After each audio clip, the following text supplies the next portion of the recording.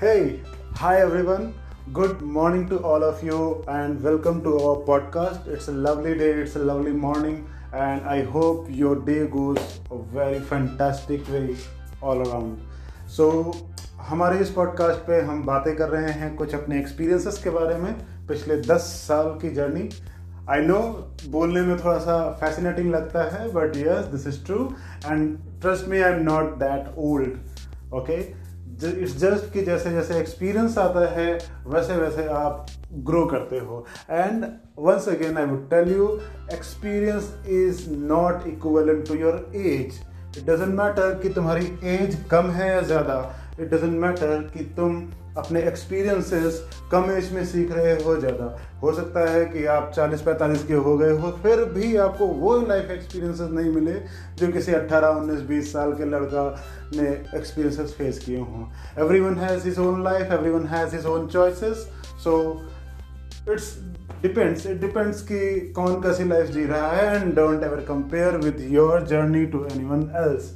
हो सकता है कि तुमने जो सफ़र तय किया वो तुम्हारे लिए तो बहुत बहुत मुश्किल रहा हो, लेकिन किसी और के लिए वही सफ़र बहुत ज़्यादा आसान हो। It's all about the life, it's all about the journey. बहुत सारी बातें हो गई, थोड़ी बहुत इंट्रोडक्शन हो गई। चलो बात करते हैं अपने पुराने एक्सपीरियंसेस के बारे में कंटिन्यूशन में। लास्ट टाइम जो हमने बात करी थी कि कैसे मैंने अपनी लाइफ को चेंज करने के लिए, कैसे अपने लाइफ में मैंने कुछ डिफ़िकल्ट डिसीजन लिए हैं, कैसे मैं अवेयर रहा और अपनी लाइफ में जो मैं कंफर्ट जोन में चला गया था, उस कंफर्ट जोन से निकलने के लिए 4 साल लग गए मुझे। यस, 2015 में जब फाइनली मैंने डिसाइड किया कि हाँ अब मुझे इस जॉब से बाहर निकल करके दिल्ली चलना है, तो कुछ फैक्टर्स थे जो मुझे उस एक्सट्रीम लेवल की एनर्जी दे पाए। अगर मैं बात करूं कि कुछ बड़ा करना है या कोई बड़ा डिसीजन लेना है, तो क्या हमें उस लेवल की एनर्जी, उस लेवल की इंस्पिरेशन, मोटिवेशन चाहिए? तो यस, डेफिनेटली चाहिए होती है। इसलिए नहीं कि हम कुछ बड़ा करने जा रहे हैं तो बहुत ज़्यादा जोश चाहिए, बहुत ज़्यादा क्विक डिसीजन चाहिए। नहीं, आप कभी भी ऐसा मत करना कि अगर कोई बड़ा डिसीजन लेना है तो आप ये सोचो कि हाँ बस क्विकली यूँ करके ले लेंगे। नहीं, ऐसा नहीं होता। जो भी डिसीजन लेना लाइफ में, अगर आपको लगता है वो आपकी लाइफ में एक बड़ा हिस्सा कवर करेंगे, तो सोच समझ के कैलकुलेटिवली लेना। क्योंकि क्या होता है कि जब हम सडनली डिसीजन लेते हैं तो we don't know what is the pros and cons of that decision, right. जब भी हम वो डिसीजन लेते हैं तो वो हमारी लाइफ को ही इम्पैक्ट नहीं करता, हमारे अराउंड जो भी सर्कल में है उन सब की लाइफ को इम्पैक्ट करता है। जब मैंने दिल्ली जाने का डिसीजन लिया तो उस डिसीजन से सिर्फ मैं इम्पैक्ट नहीं कर रहा था, मेरी लाइफ में जितने भी लोग इन्वॉल्व थे, माय बेस्ट फ्रेंड जो मेरे अलावा किसी से मिलना ही नहीं जानता था, वो अकेला पड़ गया था। मेरी मम्मा जिनका एक्सीडेंट हुआ था और जो बस अभी अभी रिकवर करी थी, उनको अकेले रहना था अपने दम पर। मेरी सिस्टर्स जो अभी छोटी छोटी थी, उनको ये सब कुछ अकेले सर्वाइव करना था। ये बहुत ही डिफिकल्ट डिसीजंस होते हैं आपकी लाइफ में। अब मेरे अंदर वो इंस्पिरेशन कहाँ से आई, कैसे आई, उसके बारे में कुछ बात करते हैं। तो ये बात है मेरी एक फ्रेंड की जो मुझे 2012 में मिले थे।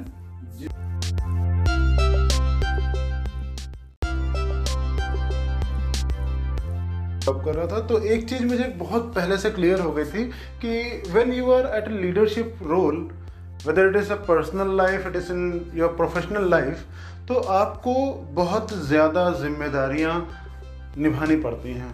Not in terms of the working, but in terms of your character also. क्योंकि अगर आप लीडरशिप रोल में हो तो भले ही आपको ये लगता है कि आपको कोई नहीं देख रहा है या आपको कोई अकाउंटेबिलिटी नहीं है, बट यू नेवर नो कि कौन कब आपसे इंस्पायर हो जाए या कौन कब आपकी बातों से हर्ट हो जाए और ज़िंदगी में कुछ ना करने का डिसीजन ले ले, या फिर कौन इतना इंस्पायर हो जाए कि अपनी ज़िंदगी ही बदल के रख ले।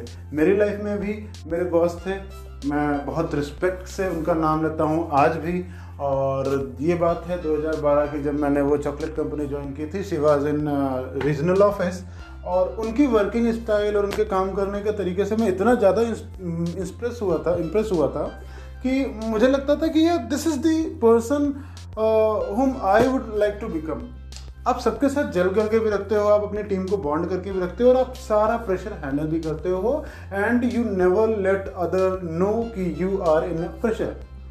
So as a leadership role जो हमारी रिस्पॉन्सिबिलिटी है, जो मुझे समझ में आया उनको ऑब्जर्व करते हुए, वो ये था कि आप कभी भी अपने अंदर के प्रेशर को सामने नहीं दिखा सकते।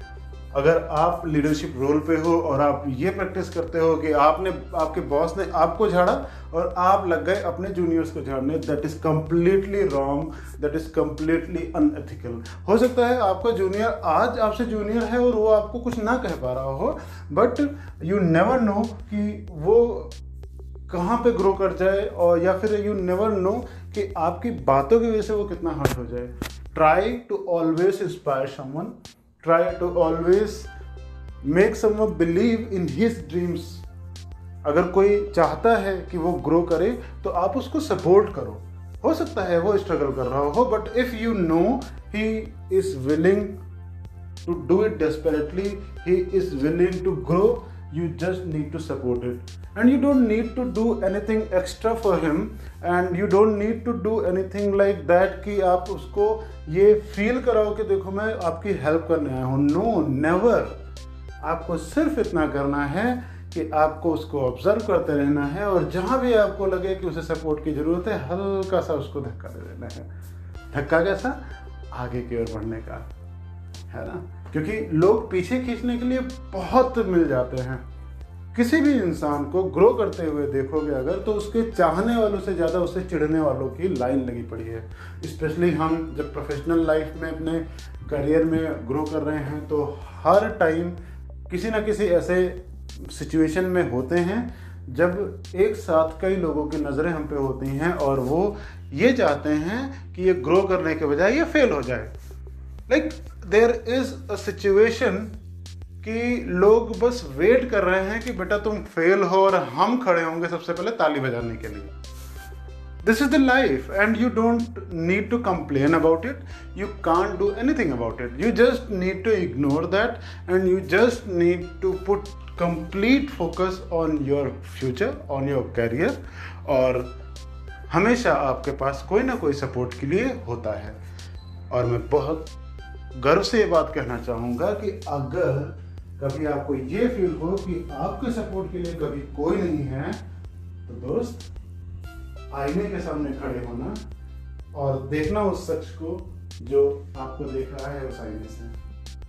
उससे बड़ा सपोर्टर दुनिया में कोई नहीं मिलेगा। आपके हर एक गलती को उसने माफ किया है, आपके हर एक डिसीजन में उसने आपका साथ दिया है, चाहे वो सही हो या गलत हो। पूरी दुनिया छोड़ के जा सकती है, हर कोई आपको धोखा दे सकता है, कुछ भी हो सकता है। आपके पास आपके माँ बाप हैं, आपके दोस्त हैं, आपके कलीग्स हैं, सब सपोर्ट कर रहे हैं, बहुत अच्छी बात है। But your biggest supporter and your biggest fan is the person standing in front of you in mirror।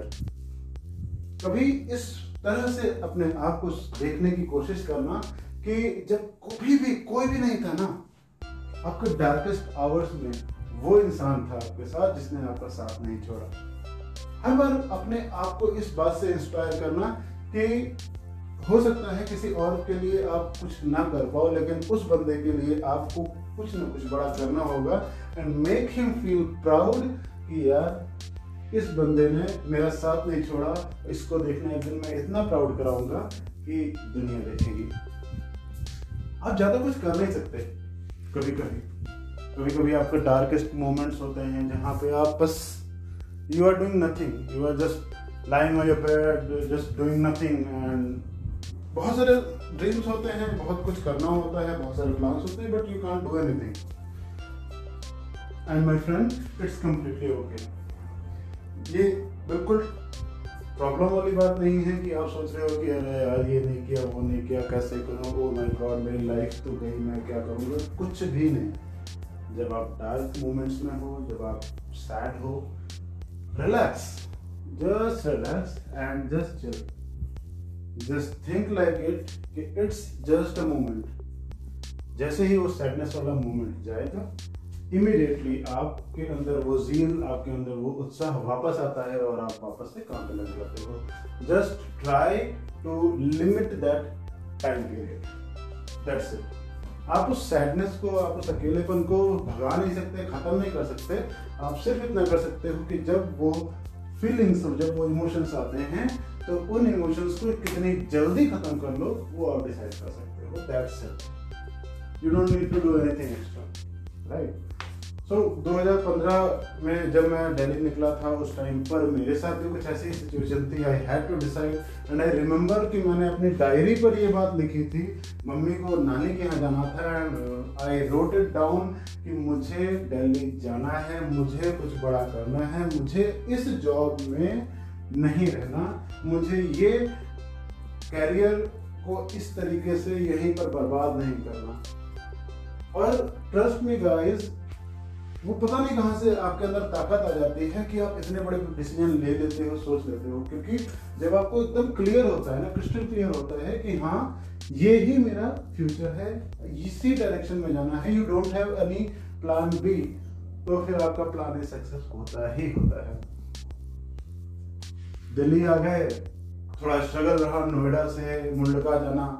I think जिन्होंने नाम सुना होगा, ये दिल्ली वाइट्स को पता होगा।